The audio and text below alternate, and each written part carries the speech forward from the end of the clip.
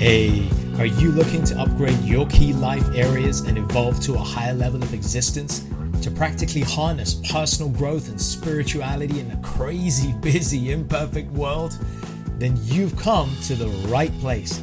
My name is Prash, and this is Urban Spirituality, the show which uniquely fuses ancient wisdom with contemporary self-growth and spiritual disciplines to deliver value-adding tools, traits, and insights to help you unleash your fullest potential. We always keep it real, featuring authentic, unfiltered dialogue with guests from diverse backgrounds to inspire, entertain, and enlighten all who listen. So get ready for your dose of urban spirituality. Be present and let's dive in. Ladies and gentlemen, drum roll please. Ladies and gentlemen, women and children, men, aliens and earthlings, welcome to another episode of A Walk on the Wise Side. I'm Prash K from Urban Spirituality, and this fine and beaming lady to my left or right is the one and only Serafina Salvador. Let me tell you a little bit about Serafina. Let me give you a glimpse into this accomplished and soulful person who sits. We are looking at a seasoned ex-banker, a dancer, an actor, a playwright, an author. Serafina has worn various hats over the past decade, hell, longer than a decade. Her latest successes include being the broadcaster of her own popular show, Date Your Ego and Marry Your Soul, and authoring a spiritual memoir of her life as a banker, which we shall hear about. She is also the brains behind Soul Cobbler, a powerful collective of wisdom online that we can tap into. So without further ado, please show your appreciation for the uniquely talented Serafina Salvador. Oh, wow. My God. Namaste to you. Namaste. That was quite an introduction. Thank you so much. You're welcome. I'm so pleased to be walking on the wise side. I think it's been a calling of mine for my whole entire life. Right. This is a great show. So how are you feeling today? I'm pretty good. As I said, I had this episode in my day that really made my ego fall from kind of way up there right down. I don't think my ego was ever really like out of check badly, but it really hurt my ego. And I think the realization I walked away from that is that everybody needs to recognize and own and manage their ego. Nobody can leave it unchecked. If you leave your ego unchecked, just like you leave your mind unchecked, you are walking down a path filled with treacherous creatures ready to bite you in the ass. And so I think it's important for us all to take that. So I'm ready to be enlightened and share with this fantastic audience. Folks, thank you for joining Mitzalesh Puja. So many of you are joining in. Welcome. Serafina, how have you been, and what's been occupying your mind and time of late? Well, Prash, I've just come off performing Act 1 of my next play. As you know, most of my plays are philosophical and based on spiritual truths that find their base in Eastern philosophy, but Western life. The first one was on blame, because I haven't finished writing about blame. I do think blame is one of the most useless emotions we could feel. Wow. And the first one was Don't Blame the Bankers Stupid, and it's all about addressing the divide in society between left and right wing and reminding people that we're all actually just people and humans first. So get over yourselves. In a way, get over your egos and embrace your souls. And the second one, which I was just referring to, is called Don't Blame the Parents Stupid. Don't blame the parents stupid. Okay. That's a big one. That's a big one for everyone. Because we all do that, right? I mean, how many of us, put your hands up, clicking right now, how many of us think our parents are the cause of our suffering and our challenges and what we've not achieved in our life? I mean, how many of us can relate to that? So many, I'm sure. I mean, parents, Louise Hay, a philosopher I follow and who's very famous and who's loved the world with her work, often said that we're all victims of victims. So actually, I was going to put that question to your audience. You know, do you guys agree we're all victims of victims ultimately, that our parents actually drive us in the directions that we find ourselves in, whether it's a banker, whether it's a lawyer, doctor, wife, sad, happy. Somehow, you know, when you go on that therapist's chair or counselor's chair, the first thing I want to talk about, okay, tell me about your childhood. Now, where did you grow up? What happened? And then, you know, it's sort of like ingrained within us. And, Right. and yeah, I don't know if anyone sort of said anything, but I found from my research about the play and from performing just act one, that it proved so popular because everybody blames their parents. And I'm going in the opposite direction and saying, don't blame the parents, stupid. And so we're going to find out how this does next year on the theater circuit. So that's what I've been up to on the creative side at the moment. And on the philosophical side, oh my God, I've been meeting so many wonderful people through my show, Date Your Ego, Marry Your Soul, on, you know, iTunes. And actually, I've been putting together these ego quizzes that I don't know if your audience would be interested in. But to do a live show like this, to ask people, how well do you know your ego? So yeah, that's pretty much me in a nutshell, creative and philosophical. Well, look, I'd like to come back to that quiz actually in a little while. So maybe let's pause that part there and let's bring that in, folks. We're going to get you warmed up here, and I think let us know who's down for playing the quiz. Show us some love and likes. And put me a yes or a hell yes, and we will have Serafina play a quiz with us. I think that would be awesome. We've never had a quiz before, so that'll be fun. Serafina, let me have you rewind the clock a little bit, because the Serafina that's sitting in front of us now, glowing, ivory skin, you know, all relaxed with her hand under her chin, is not necessarily the Serafina who roamed trading floors in London some time ago. So take us back a little bit. Give us a little bit about your heritage first, because you've got such an awesome and unusual name, and you've got this Eastern Western thing going on, and then how you got into banking. Yeah, sure. So I am Indian by birth, and I was raised, my mom actually decided to give up material life and moved to India in the 80s. And she went to live, you know, the monastic lifestyle. So she kind of embraced simplicity and altruism. And she's been running a school for poor children ever since, for 25 years. And my father's sort of the complete opposite businessman, comes from a moneyed family, never has money, has lots of family problems. It's like the drama of all dramas, the Italian drama. It's all there, you know. And so I come mixed from these two elements of spirituality and materialism. And yeah, I think when a child grows up in an environment like that, you're so aware of how important money is in the world, this world that we live in. But at the same time, you're also brought up with this beautiful value that actually the only thing that matters is the happiness in your heart. So you kind of go off into the world wanting to achieve and express yourself. For sure. At this stage, I think everyone's still finding their ego. In our early 20s, we're still finding our ego, really. We have some sort of an idea of our ego, but then it's only when you get a job, you get a career, that you fully begin to understand or even identify with your ego. Right. So that led me to the world of JP Morgan, Merrill Lynch, RBS, fixed income derivatives.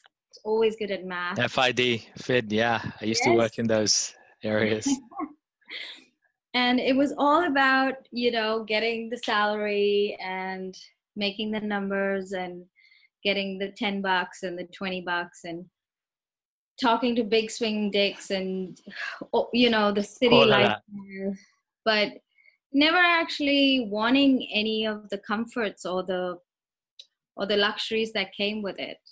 So it was a mixed bag for me, really. And then that's what led me after 10 years to finally quit and be like, hey, listen, this isn't me. So I'm going to go on to doing more exciting things. I didn't know what, but okay.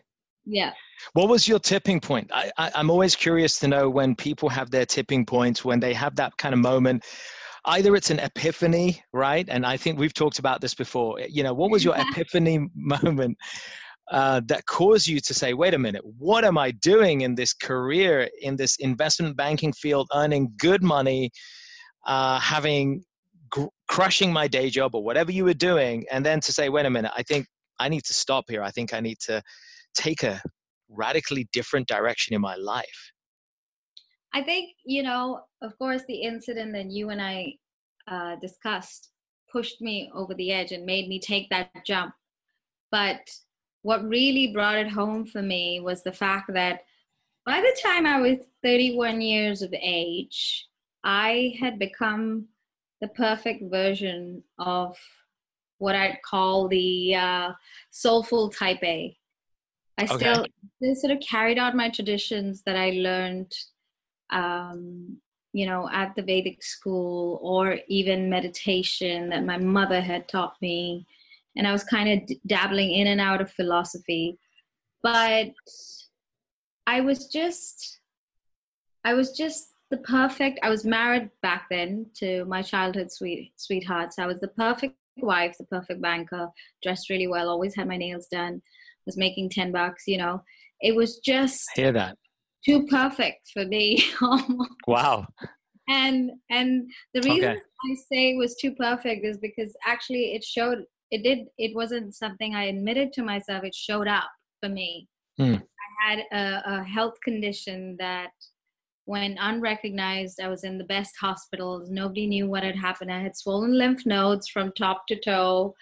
They thought I had lymphoma and leukemia. So, and I was like, yeah. And so I was like, hang on, I cannot walk up a flight of stairs. What have I done? I have only made right decisions, you know, LSE, JP, Merrill, New York, whatever. All my decisions are very sensible. So what has caused this? And then that's when the turning point came, where I was like, I'm not going to go down this path. I'm not going to be this person that ends up on a hospital bed. I'm going to actually try and sleep well at night. And that was the tipping point where I said, okay, something needs to be done here. Something needs to change, right? Yeah. And that was the genesis of the walking away from that career, that life that you knew, into something scary. Was it scary? Was it, you know, was there a sense of trepidation and uncertainty that you had to somehow contend with? Yes. I mean, you know, we began talking about the ego. So I'll say my ego was very safe in that world. My ego was well fed, well supported. I was able to put people down that needed putting down. I was able to, you know, just dismiss people when I needed to. Yeah.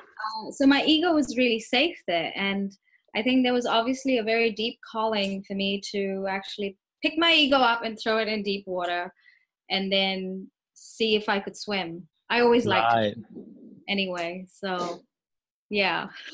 I love that. So take us through a little bit of the recent journey that you've had since that time, because you're kind of one of those people who don't just dabble in one thing. You have just multiple interests. So, you know, somehow you managed to synthesize all that experience and wisdom, and then this whole play idea came about, and then there's a book idea, and you're writing, and, you know, you're creating other stuff. Tell us a little bit about that. I think that one of the things that happens to each and every one of us human beings when we sort of take our ego and throw it in the deep end is we begin to discover things about ourselves. And the person that I discovered was Julia Cameron. And for anyone listening or watching who has a passion for writing or expressing themselves, or who is stuck as an artist, you know, I would strongly advise you to look up Julia Cameron. If there's one thing you leave with from this whole interview and chat, look up Julia Cameron. And It was a book all about releasing the blocked artist in you. And I was a blocked artist mainly because of my father and his expectations of me. And, you know, the world of money is very confusing. It keeps you safe, but it also puts a lot of pressure on you. So when I began expressing myself and began redefining my ego, or even studying my ego, even becoming aware of it, I realized that there are two expressions to each of us as human beings. One is the most sort of deeper expression, and one is the most superficial expression. Two sides. Two sides, basically. Two sides to us. And I was obviously going from a very ego-led life to something. I didn't know what it was. Right. And so when I got there, I realized, oh, okay. So I used to love rapping as a kid. It was something my teachers didn't like. I loved rapping. So I said, okay, this is how I'm going to express my pain that my ego feels because I'm de-egoing. There's a lot of pain that comes from de-egoing. Yeah. And so that's how my pain got expressed. But at the same time, all of my philosophy came back. And I began practicing Buddhism. And that also found release through writing. So my writing became twofold, creative and philosophical. And that's why I have these two balls in the air constantly. And I'm trying not to be a banker about it now. You know, I'm trying not to have all those posts going out very efficiently and doing this and doing that. People only hear from me once a week when I have a show. And that's about it. I'm not going to be a banker about being a soul cobbler.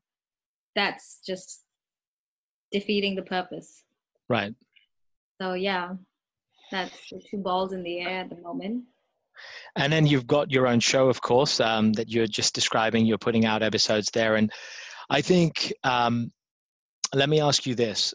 How important do you feel it is in the changing landscape, so certainly technology-wise, for having content that is consumable in an audio or a video way like we're doing here? Because the sense that I get is people like you and I who are perhaps avid readers when we were young, not everybody resonates with reading these days. It seems like society is heading in a direction where they want to consume media on the go, and that audio and video-based media is a great way to absorb knowledge as well as absorb rubbish, right? I mean, this is the thing. It's a double-edged sword. We can binge watch with Netflix, or we can nourish ourselves with shows like this and podcasts that you and I are running, stuff like that.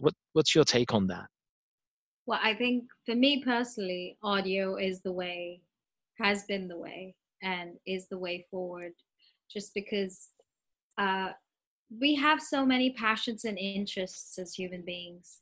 And we do live in the 21st century. And if you live in the 21st century in a busy city, chances are you don't have much time. Right. Chances are you're going to have to dip into your own bliss whenever you get a chance, whether that's when you're driving, which is what happens with me, whether that's when you're walking somewhere, whether that's when you're running an errand, whether that's when you're lying exhausted on your bed. So for me, I think audio is great. And when I'm actually speaking to people on this laptop through this mic, I'm actually expressing from my heart. So whatever people are listening to is coming from my heart. You know, there's no contamination. There's no editor there going, oh, that won't sell well, you know, change this around. Right. I could do with an editor. And it would be great to have a producer too. But what I'm saying is, if people are in for the genuine stuff, and if they're willing to go looking for it, I think audio is definitely my preferred version. And I think it's going to become people's preferred version over video even, because people haven't got time. Yeah, absolutely. Time is short, and then people are lacking the patience to read stuff. Consuming wisdom in this way is so important. And talking wisdom, let me ask you, and folks, I know you're joining in. As you're joining in here at the moment, welcome, and hop onto this fantastic dialogue where we're going to dissect a little bit and understand and take a look underneath the bonnet of what makes the ego tick. What is the architecture of the ego, and what is there to learn? And before we figure out how we can handle and manage our ego, I think, Serafina, I would indulge you in helping us with a definition of sorts. What is the ego? What are we talking about here? Because it's not the mind, it's not the intellect, it's not the soul, it's not the Atma. What are we talking about? So I think I really like a number of definitions of the ego, right? But I think the one that I'm going to talk about today is that the part of me, this is by Byron Katie, by the way, and she says that the part of me that I recognize as me is my ego, and the part of you that you recognize as you is your ego. And it really is that simple. You know, we all have an identity. In fact, the word ego in Greek, I know from my Greek lessons, means I. And the ego is all that you believe yourself to be and all that you believe everyone else to be. And in fact, if you go a little deeper into Buddhism or any Eastern philosophy, it will tell you the whole world is an ego. The whole world, the projection of this world is an optical illusion that is created by the ego. Because of our energy vibration, we recognize with the optical illusion, or we don't. In fact, Ramana Maharshi says, you know, there is no I, there just is. So it's just about, I think, choosing the definition that works for you, because it can really mess with your mind.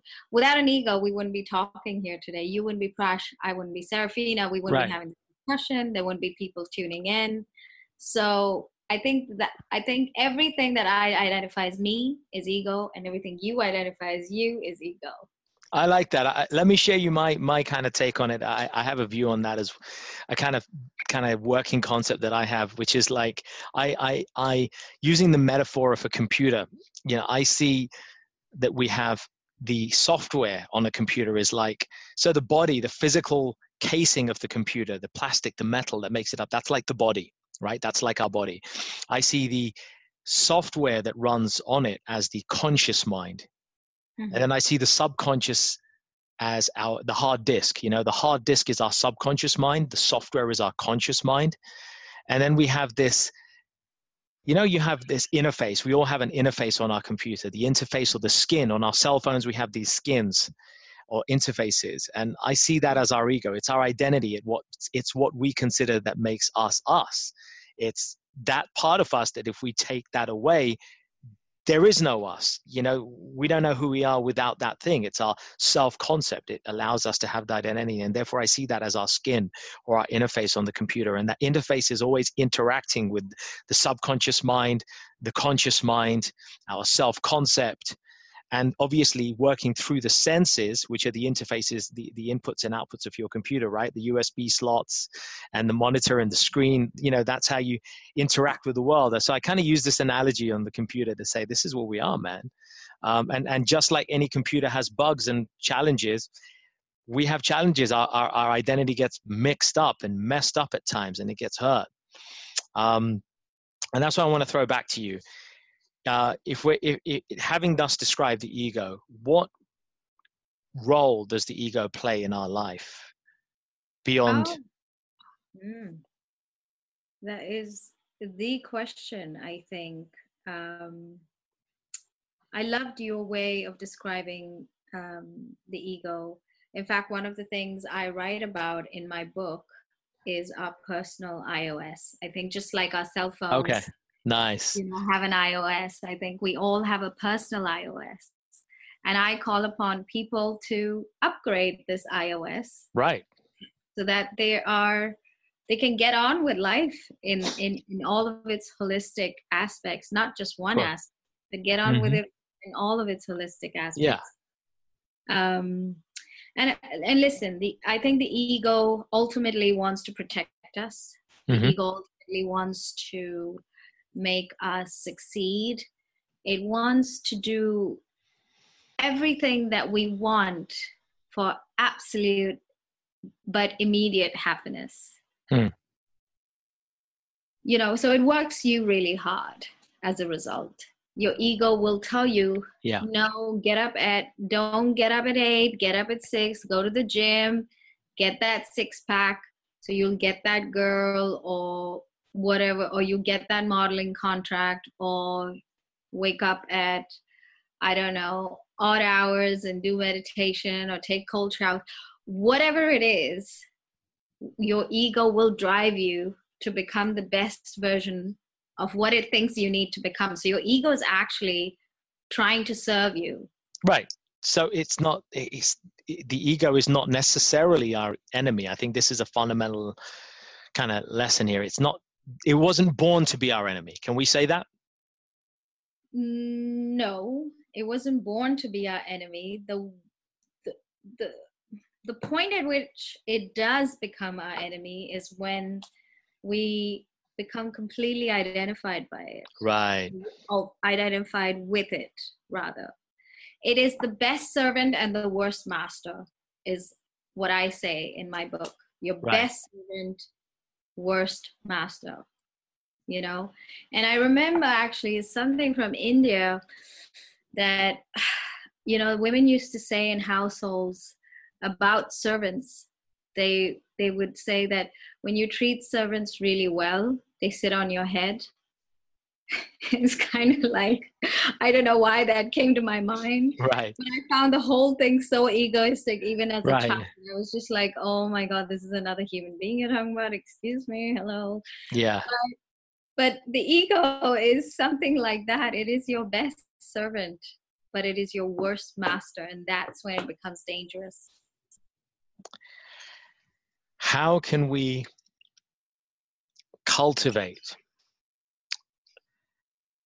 good habits that will allow us to ascertain when we're over-identifying with our ego or letting it become our master as opposed to servant? I think that I would have to have achieved enlightenment 15 times over to answer that question, really. How have you managed to do it in your journey of recent times, through your stages of progressive enlightenment? Yeah, I know. I mean, I would say that the most simplest habit you can start to cultivate right now is to understand that the ego is a part of you, and that's it.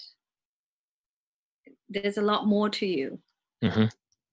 I think that's the simplest starting point for each and every one of us. Your ego, what you look at in the mirror, what you think people think of you, right. How you act, how you talk, where you go. You know, all of these things are only a part of you. There's a lot more to you. You're actually an iceberg. You're the epitome of an iceberg. You know, what you show to the world and what you operate with is like that. That much of you. Right. And then the thing that the reason that becomes confusing is because the ego also has the super ego, and the super ego is such a goody. So the reason I was a bit hesitant on the habits is because the super ego loves habits and will make you the best yogi and the best, I don't know, what is, you know, with that talk that you took me to, will make you the best vegetarian or the best whatever. Right. And it will drive you insane, because in either direction, there is no happiness. There is no happiness if you go with the ego or with the super ego. You got to just always be with yourself and be driving these two things rather than letting any one of them drive you. So I think the habit is, you are more than your ego. Recognize that. Become aware of it every day in everything that you do. Let me give you an example here. If I was in a situation where my ego was hurt because I felt, you know, a peer, a friend, a family member said something or acted in such a way that I felt insulted. And this happens, you know, how many of us can relate to this, folks? How many of you have been hurt? Put your hands up if you've been hurt and your egos have been damaged, right? I mean, all of us.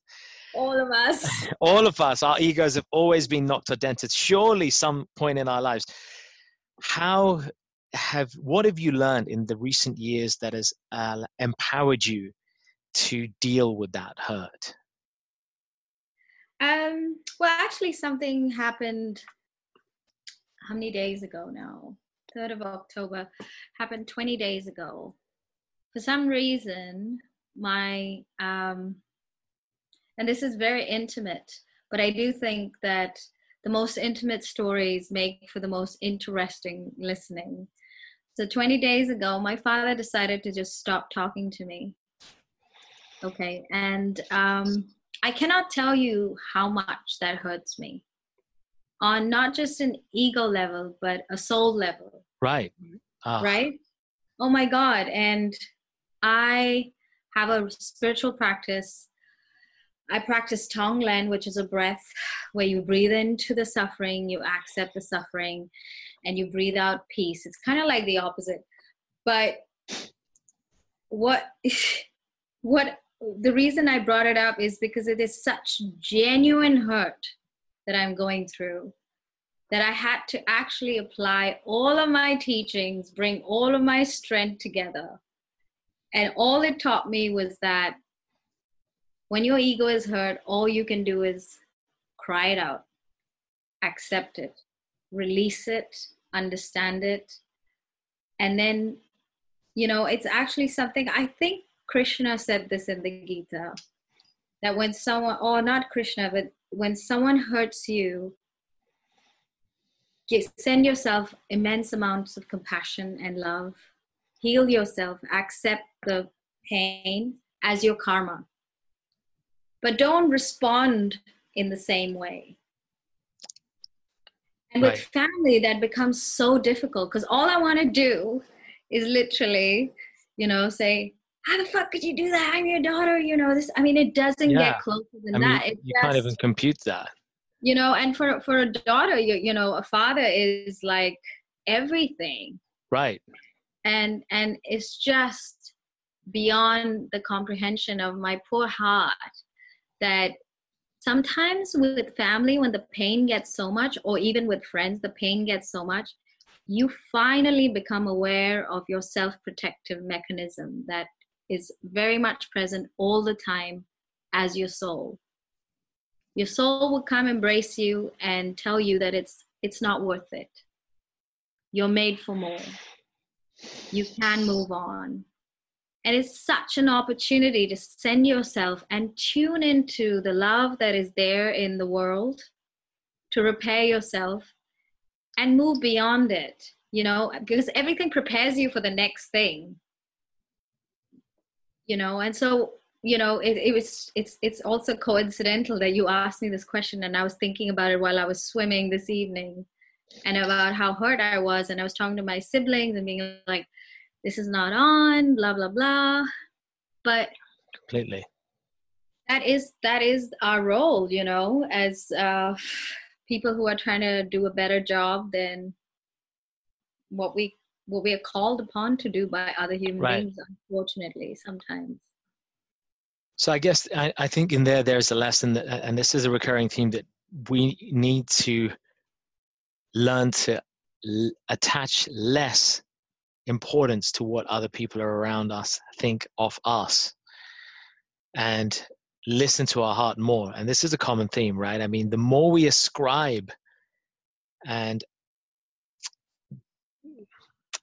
delegate or exonerate others about opinions of us, then the more we disempower ourselves from taking control, and the more we relinquish that control over ourselves. And I think it's natural when we're talking about family. It's absolutely natural. You naturally don't want to be in a situation where you're at loggerheads with family members. Nobody likes that.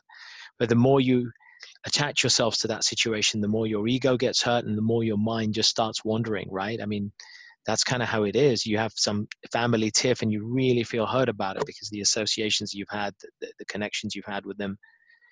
Is there anything that you mentioned, a breathing practice?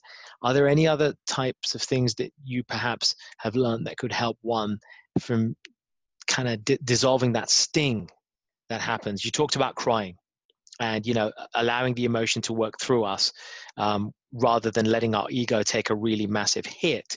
We absorb it and let it come through us. What else might we be able to do to help lessen the attack on our ego? I think because the pain in this instance was so strong, and whenever the pain caused to the ego or your heart is so large, I tend to get very scientific. So I go for emotional freedom technique or Right. tapping.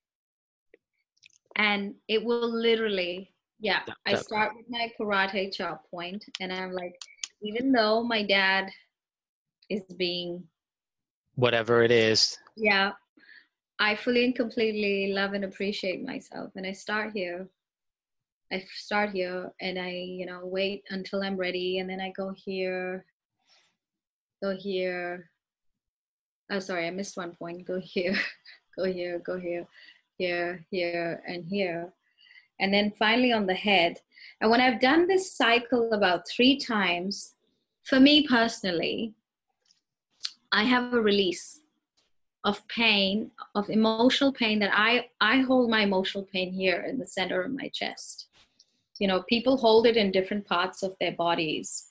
And that's actually one of the things I talk about in my book and in the ego quiz.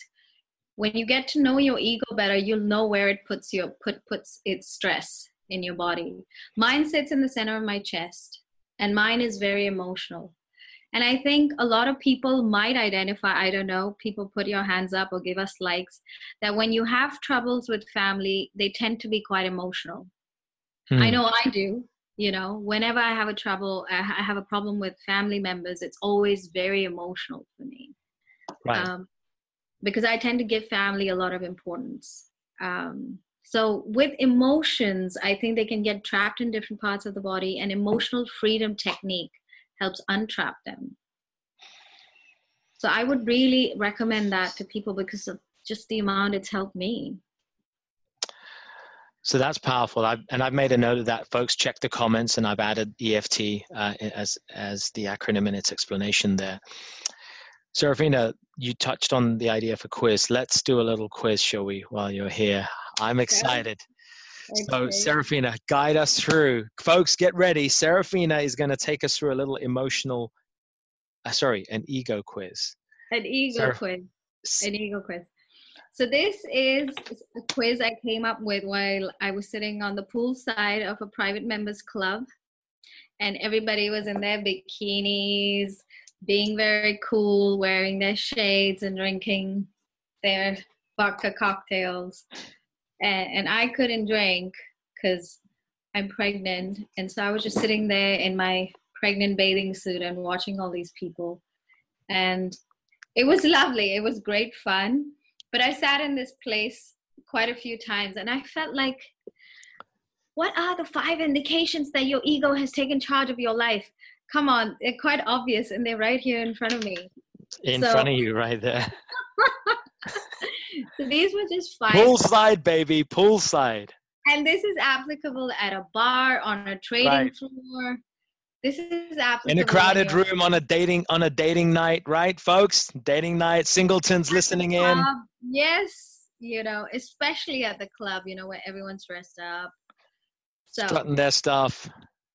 Yes. So I think you just need to ask yourself these 5 questions, and hopefully you'll be able to you'll be able to know if your ego's taken charge or not, So the first thing is no deviations allowed. Now we know everyone has a routine when they go out. They have a way of wearing their hair, their clothes, their perfume. They have a way of standing. Right. They have a way of speaking to the manager, this, that. Everything is pretty much set. Not as an act, but that's just how you are. And that's how you show up. So what happens to you when there is a deviation to this routine? What happens to you if all of a sudden, I don't know, the maitre d' rejects you or says, sorry, we don't have a table, or that girl that you're trying to buy a drink, was checking you out, but now isn't. And how do these deviations affect you? So that's the first one. How do deviations to your fly plan, is what I wrote, you know, how you act fly. Yeah. Deviations to your fly plan, how do they affect you? You know, are you cool? Are you just wing a new plan, or are you just totally thrown off and you just go to your best friend, I need to leave. We need to get out of here. Or, you know, what happens to you, and do you become a pain to hang around? So that's the first one, deviations. The second one is attention is your oxygen tonight. If nobody likes being ignored, but we all know when we're standing in a group, a circle that usually forms at a bar or whatever, people tend to check each other out. You know, there's this energy going back and forth. What actually happens to you when that attention is not being paid to you? Okay, Nice. how do you react? How do you react? Do you flip out? Do you just That's roll with right. it and say, like, you know, this is a great way. I'm liking this. I'm really liking this, because you're right. You know, if you're used to having a certain thing, and your swagger and your behavior and the way you operate in society and people around you is a certain way, and when that's not happening, you're not getting that attention that you normally get or expect, even at a basic level. How do you respond? And how you respond, I guess what you're saying is proportional to how well you have your ego in check or not. Yeah. I love that. How much your ego is in control of you. You know, Yeah, if how your much ego ego is in control of you. if your ego's in control of you, so far, points 1 and 2 would have you in a sweat, would have you, you know, in a tiff. You'd be telling Totally. people off. You will not be having a good time, and you'd be like, Totally. get out of here. I need to Yeah. leave. You know, so those are the first two. Okay. No deviations. Attention is oxygen. Attention is oxygen. And the third one is you manipulate to survive the situation. Nobody likes being called a manipulator. No one is a manipulator. Your super ego will never tell you you're a manipulator. You're the epitome of class and elegance. You know how to do yourself. But when you're thrown in a sticky situation, do you manipulate to survive? You all of a sudden have an errand you remember, or do you all of a sudden have this headache?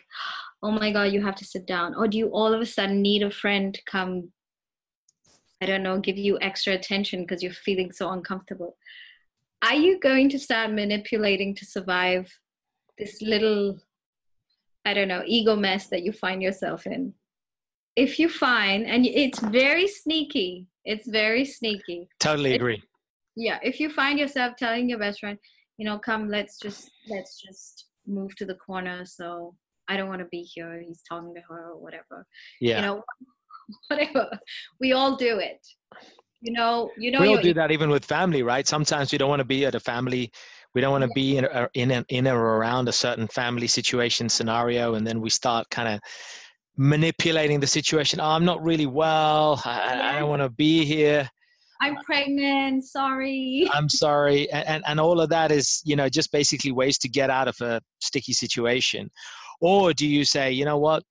I don't like this particular family gathering. I don't like those individuals, but they represent a part of my fabric. My parents liked him, or whatever allegiances are there. Acknowledge the allegiance and say, you know what? I'm going to put aside the discomfort, and I'm going to override my discomfort by my desire to fulfill my duty and my integrity to the people I care for, and I'm going to go there. And that's, I guess, the spectrum in that one, right there. That, you know, how much integrity does your ego have? Are you integrity filled or manipulation filled? Yeah, and it's this whole thing. I mean, when we come to the end of the quiz, I'll tell you what it all is meant to do to you. But okay, so number 1, how do deviations affect you? Number 2, is attention your oxygen? Number 3, do you manipulate to survive discomfort? Number 4, do you want what is not yours? Oh, okay. Folks, I hope you're listening in. Get your responses coming in here. I hope people are listening and being honest. Make notes, folks. Number 4, do you want what is not yours? And there's no harm in desiring things, right? But when you want it just because it's not yours, then that's like destructive territory. And that car or that house or that mortgage freeness that often, tempts us. Right. Yeah. Sometimes it's not the mortgage, it's the mortgage freeness. Yes, yes. So do you want what's not You're pressing some uncomfortable buttons here, Serafina. I'm kind of feeling all prodded and poked here. Look, here. Well, This is great. This was a walk on the wise side. This is, yes. A walk on the wise side and the uncomfortable side, which is what's needed. Yes. All right, number five. Come on. And number 5, finally, is you have no time. You have no time. You're so overwhelmed, you have to get to work, and then you have to do this, and then you have to do that. And, it's just that you cannot even survive picking up your phone, and you're like, Mom, please, can you not do this? You're so overwhelmed with this fortunate life that, 0.01% of the world gets to live. You have no time. So if any of these are a yes for you, your ego is in charge, and sweethearts, your ego is taking you for a ride. Your ego has actually made you believe that you are great only if you have these things. And it's just very simple. It's very simple. You don't fully get it because it's so subtle. But this is a great ego quiz. I love it. I was sitting in that members club and I was like, my God, everyone here. Love that. In this little maze. The ego is just going round and round it, So yeah. Folks, folks, you're going to have to take this one home. Serafina, do you mind if I capture this and share this in the comments? Because I think it's just priceless, Let's give people a chance to do the quiz, right? And let's see what kind of responses we get in the chat. Folks, we're going to add this. Let's start seeing some responses come up. We want some yeses and nos and kind of honesty. Serafina, that's gold. That's gold. Let's use it. I love that. Okay. As we head towards a close, I want to then put this to you. Let me give you a couple of scenarios. All right. I'm 25. I'm a high performing, or I'm 30 and I'm a high performing female executive in a company full of men, and they're all ballsy and they're all on my case, and I really want to strive in this world, and these guys are just jerks and I want to prove them wrong. If I have to tame my ego, how am I going to do that? Surely I need a strong ego to survive in a room full of shark-like men. Well, you're just talking to the old me, aren't you? And I think the added I think the added quality to all of that is most of those men want to hit on you and want to see if they can get away with it, So how do you operate in that environment without, how did you frame it without? With how can you operate in that environment while somehow still taming your ego? How can I possibly try to keep my ego in check when I need an ego this big to deal with all the other people who got egos that big? Otherwise, my ego will just shrink and I'll be a nobody, surely, in a world with people like that. Yeah, I mean, just going from the quiz, when people invite you to become an egomaniac, you do the opposite, and that's how you win. That's how you win. In a room full of egomaniacs, be a Buddha, Nice. I love that. In a room full of egomaniacs, be a Buddha. Be a soul cobbler in a room full of maniacs. And I did it. I know that there were women who were getting lots of opportunities by, flirting with the bosses and even dating some, and even women who were becoming really macho, becoming like men. But then I also recognize there's this whole breed of women that actually just outsmart men on math. And that's what I chose.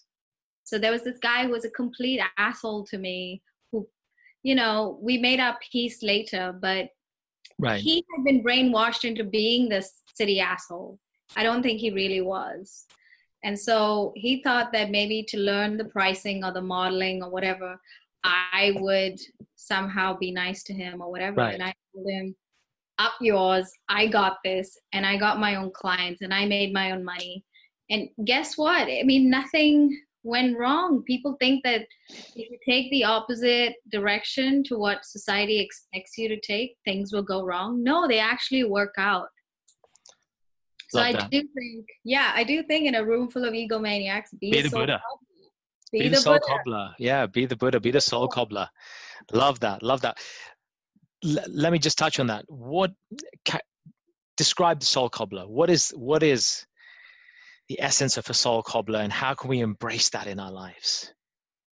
I think we all arrive on planet Earth consciously. And it is a decision we make on a soul level. And the reason we come onto planet Earth is to repair something in our souls. Right. I use this analogy in my book, and it's based on the author of the autobiography of a yogi, Paramahamsa Yogananda, who I consider my guru and whose teachings I study all the time. Phenomenal. He says in that, and it's his explanation that prompted this thought in my mind, and it's in my book. So picture a building, a really tall building up there in space, and every floor has souls in it. Every floor has souls in it. And the higher the floor, the more evolved the soul. Right. Okay? Okay. Now, if I'm a soul in this building and I want to go from ground to penthouse, I got to evolve my soul to penthouse level. Right. So I, as a soul, all powerful, have this entire universe to choose from. Which planet am I going to go to so I can evolve my soul from ground floor to penthouse? To penthouse.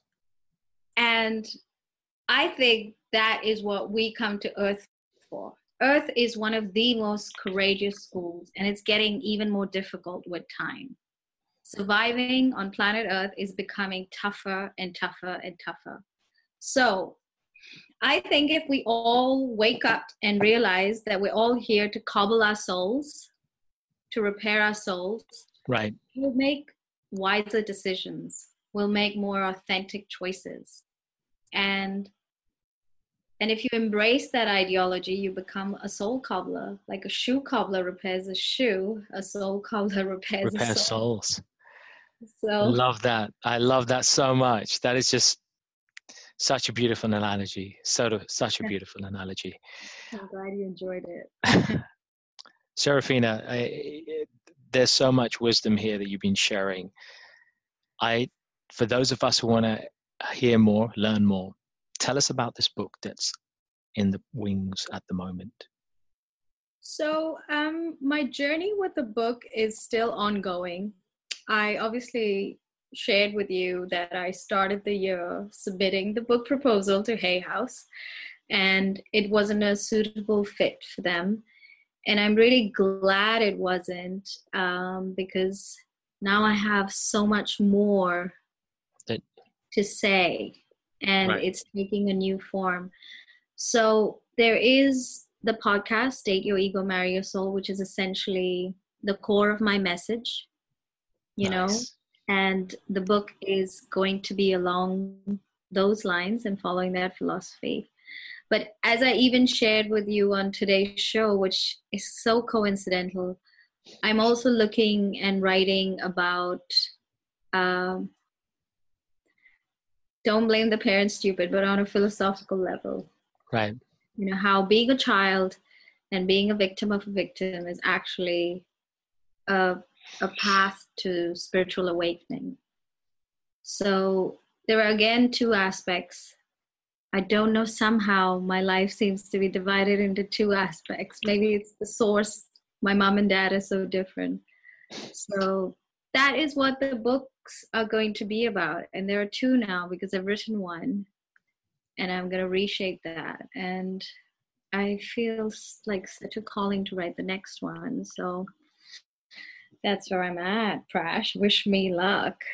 You have my luck and best wishes for the success, because this kind of message needs to reach out. You're a city gal like I am. I don't kind of wear dresses, but I'm a city guy. And you're a city creature. You're a creature of the city like I am. You've gone through an investment banking background like I have, and you've had the great boon of having been exposed to the oldest tradition on the planet, the Vedic culture, that civilization that dates back just in written form alone, 8,500 years, and which makes references to civilizations hundreds of thousands, if not millions of years. That civilization which knew the exact distances between the planets, the astronomical nature of our universe, and so much more. Recognizing that we're from an advanced civilization, and in some way maybe the tragedy is that we've devolved from a penthouse level, taking your analogy, and we've gone down so many floors from that great skyscraper in the sky in space, and we've descended to planet Earth in order to cobble our souls to repair. Yeah. Well, you have to talk to me a bit more about the Vedic culture. You have to come on my show. It would be a pleasure. I'm looking forward to being on your show. And folks, talking about shows, we have a fantastic full-length episode of Serafina on the Urban Spirituality podcast, which I will share the link to below. You'll be able to check it out free for all you good Jews out there on iTunes, on Google, on Android. You'll be able to listen to it. It's like the richest people in England. Yeah. They're rich in culture as well. They're rich in culture. Yes, they are. Big shout to all the good Jews listening, guys, and everyone else, of course. Look, we definitely should share that with the audience. We've got a fantastic podcast that you've done with us in Urban Spirituality. We'll share that. I want to summarize the points that we've just been through on this. I made a couple of notes, folks. Listen in. Blame. It's a useless game. Everyone else, of course. Number one. So I got that. Blame. It's a useless game. Number two, we're all victims of victims. Identify that and break the cycle. Share that with the audience. We've got it. The ego is our best servant and our worst master. We need to learn to protect and against our over-identification with the ego. I'll say that again. We need to learn to protect against over-identification with our ego. We are much more than our ego. We need to recognize that. The ego loves habits. Check your habits before they wreck you. And finally, use the ego quiz, Serafina's ego quiz, regularly to check and keep your ego in place and tame that ego. Especially at bars. Especially at bars and dating clubs, yes. Folks, all right, Serafina, quick fire rounds. I'm going to throw you a few last questions, a little fun, and let's see how you roll. Are you ready? Favorite color? Red. And why? Why? Just any why or just red? Passion. Passion. Okay, passion for living. Love that. City living or country life? Country life. Absolutely, any day. If you could live anywhere in the world, where would it be, and what would you do? If there weren't as many earthquakes, I would move to Bali, and I would just run Soul Cobbler. I would do what I'm doing. Soul Cobbler, baby. I'm down with you. Okay. If you could have any superpower, what would it be, and what would you do with it? My superpower would have to be able to pick up my ego and cradle it like a little baby till it fell asleep. Oh, that's so sweet. I would be the ego cradler. You would be the ego cradler. Love that. My last question. What one piece of advice would you give to your 20-year-old self? Chill out more, drink wine, and party more. Really? Yeah. Chill out more. Okay. I didn't do enough of it. I just didn't do enough of it, and now I'm this responsible person who's about to be a mom, and I'm just like, damn it. damn it. That was it. That was prime time. Awesome. I'm sorry it wasn't as wise, but it is what it is supposed to be, and what you say at this time and space, it is true. Love it. Absolutely love it. Serafina, we're gonna look forward to catching you on our live podcast that we did on urban spirituality. That'll be out there. I can't wait to check in with you on Date Your Ego, Marry Your Soul. That's going to be some real fun. We look forward to Don't Blame the Parents Stupid, coming somewhere near to a theater near you. Watch out, folks. I'm sure it'll come in time. We'll have you back on the show before that happens. We'll talk about that. And folks, last but not least, I have special news.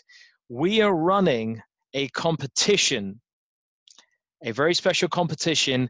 It started already tonight, the winner of which will get half price on our incredible retreat to Tuscany next week. Back into next week, you can be with us in the Chianti Hills, enjoying yoga, meditation, personal transformation, soul cobbling, martial arts, mantras, and art exhibitions in this incredible place in the mountains.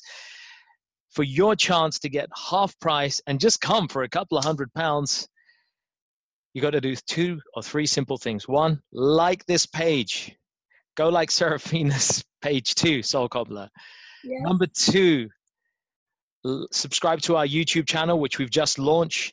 And there's some good stuff on there already. There's a few surprise things on our YouTube channel, some great old mantra therapy music as well. Go subscribe, like the mantra therapy page, get a screenshot of your subscription and submit it back to us. And we will do a random draw on Friday evening to announce the lucky winner of this incredible and priceless opportunity to join us in the mountains of Tuscany next week.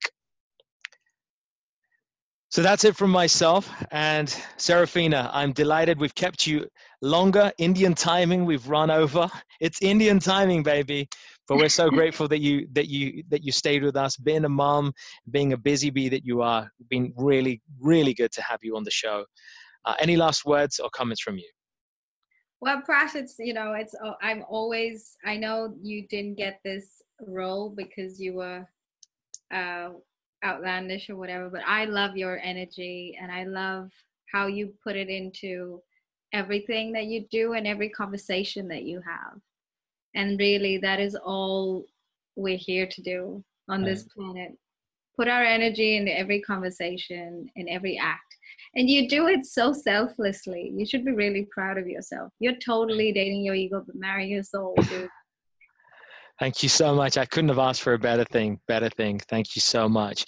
Well, go to bed happy because you do that so spontaneously, you know. It means a lot. And you know what? It takes all of us to make one of us. So let us continue to help one another and cobble one another's souls. A big shout out to all the great people who've been on this show listening. Pooja, Theta Healer Extraordinaire, Mithilesh, our very own local shaman, a legend in his own right, and everybody else who's tuned in and listened patiently. Geeta, Vaishali, everybody. It's been a pleasure. Sneha, of course, everybody who's been here. Real joy to have you guys. Team Serafina, it's been a pleasure to have you too. Let us cobble souls together and create some damage and disrupt the Muldroll Society's program to massacre our brains, and let us tame our egos and conquer our souls once more. Peace out. Namaste. All right. Bye. Namaste. Hey folks, thanks so much for listening. I really hope you enjoyed this episode, and as with all our episodes, found something to inform, inspire, and empower you in your personal and spiritual journeys in life. As always, feel free to leave a little love through your ratings and comments, subscribe, and share it with those you care about. And take your personal and spiritual evolution to the next level by joining us on one of our unique events, workshops, or retreats, or taking advantage of our personal and professional coaching packages. Find out more about us at mantratherapy.co.uk. I'm your host, Prash K. This is Urban Spirituality, and we will catch you on the next episode.